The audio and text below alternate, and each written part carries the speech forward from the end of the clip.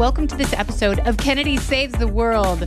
And I was reading a great article by Jill Filopovic in The Atlantic about using too many trigger warnings and how that has softened people and really compromised their resilience. And she's saying this as a writer, that sometimes when she talks about graphic material and sexual misconduct and trauma, she uses trigger warnings in her articles to let people know that there might be some tough stuff in the paragraphs ahead.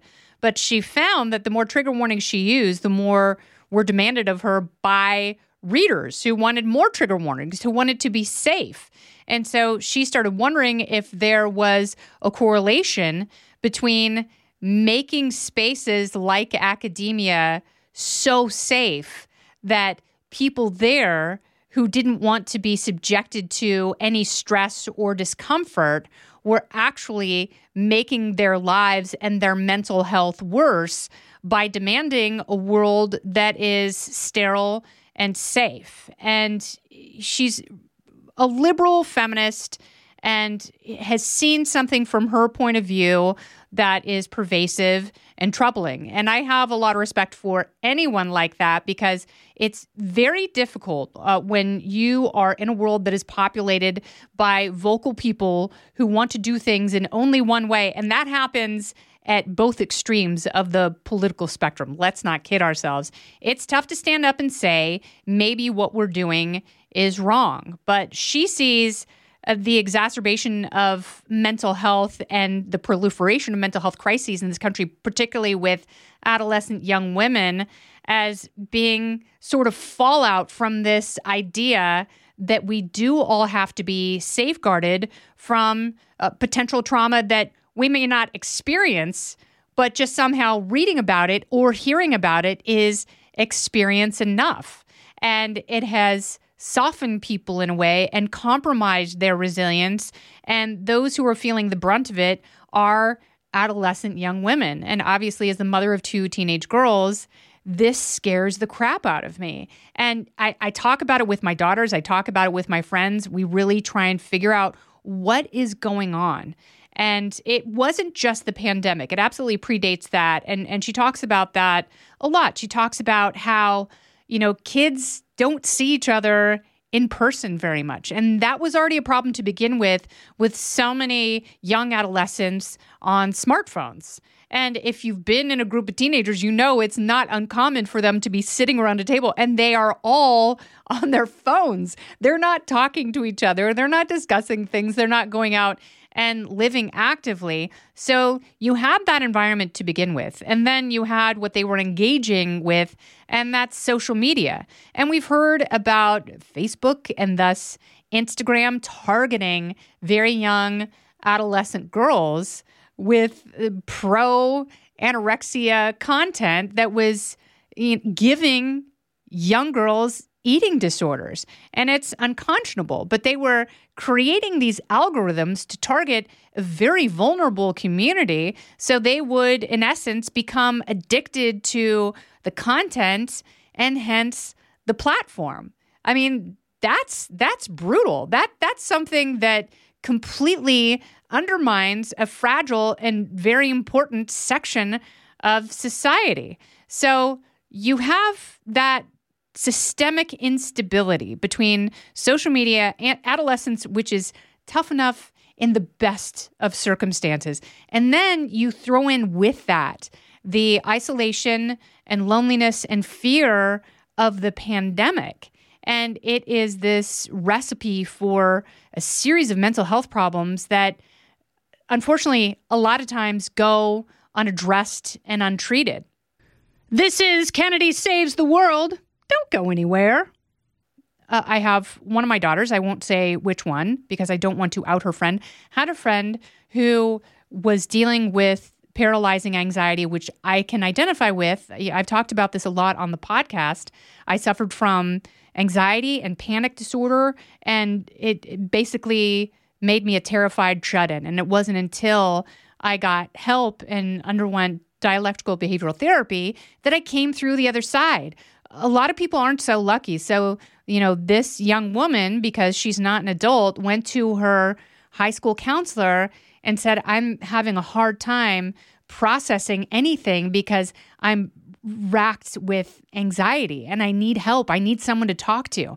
But post-pandemic, a therapist was not available. There was an 18-month waiting list for this young woman because her mom would not sign off on her seeing a therapist and, wouldn't try and find one that insurance would cover, didn't believe in therapy to begin with, and whatever the cultural issues are where, there is a disconnect between needing help and getting treatment. There are people like that even though they know they're suffering, they're reaching out for help and they're not getting it. Their stories are co-opted by people. And I think this is pervasive through all of, especially younger society, is the need to be special and the need to take someone else's pain and turn it into your own so you in turn are special. But for those of us who have struggled with mental health issues, it doesn't make you feel special. You are not a special flower. You feel like your life is not being lived. You feel helpless. Sometimes you feel meaningless. And you have a lot of people who are co-opting that with phrases like self-care. We don't want to work because we need self-care. And they are compromising their own resilience and their own, as Jill Filopovic calls it, agency. And going from something that has been traumatic. And, for those who have undergone psychotherapy or psychiatric care and coming out the other side and feeling stronger, it's like recovering from an injury. When you've had a broken bone or you've had surgery and you feel like your body is depleted, you knew something was wrong, you got the treatment, and it takes a long time to rehab from that. That's what we are missing. We are missing the mechanism where people struggle. They're able to find treatment, not just name what they're going through and not just talking about their mental health, but then getting treatment, going to therapy, and getting stronger. And the article also talks about soldiers who have returned from war with PTSD. And when they are fortunate enough to have appropriate treatment, because we know that the VA has let so many returning service members down in this country. And that is why the suicide rate is unacceptably high for those who have served and fought for their country. And to not have the kind of treatment they should because the VA is misappropriating resources or not investing in things like psychedelics and psychologically guided MDMA sessions and the like, which I've also talked about many times on this podcast. People continue to suffer. But when they do have access to that, they are stronger than ever. They have that resilience. And I always tell people, live like your favorite grandparent. Think about what they went through, what they have seen, what they experienced, and try and emulate that. I look at my daughters, and the pandemic aside, my life is so different from theirs. The environment that I grew up in was much more chaotic than theirs. The environment that my parents grew up in, obviously very different than mine. And what my grandparents went through. I've spent so much of my adult life trying to piece those things together because of their stories, their journeys, their challenges. They did not have names for some of the things they were feeling and experiencing. They did not have names for some of the mental illness that was pervasive on both sides of my family. And even in the face of that, they did have faith, they did have resilience, and they did have the desire to use all of the tools at their disposal to make their lives better. And I think the article by Jill Filopovic reflects something that's very, very important. You don't want the idea of a trigger warning society to soften you so you are defined by your victimhood. Yes, you want to get better. Yes, you want to put some sort of a label on what you're feeling so you can get treatment for it, so you can care for yourself. But self-care does not mean giving up on yourself. It does not mean quiet quitting. It does not mean being safe from everything that might harm you in this world. So we will have to go back and revisit generations of people who lived and dined on resilience, and they were better for it.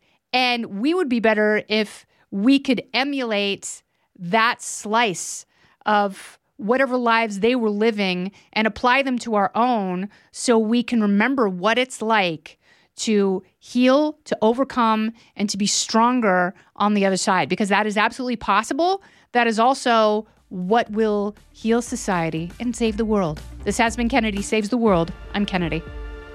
For more podcasts from my friends at Fox, you can go to foxnewspodcast.com. You can subscribe to this podcast on Apple Podcasts, Spotify, or wherever you listen. Listen ad-free with a Fox News Podcast Plus subscription on Apple Podcasts, and Amazon Prime members can listen to this show ad-free on the Amazon Music app. Oh, go ahead and leave me a review while you're there. I'd love to hear what you have to say.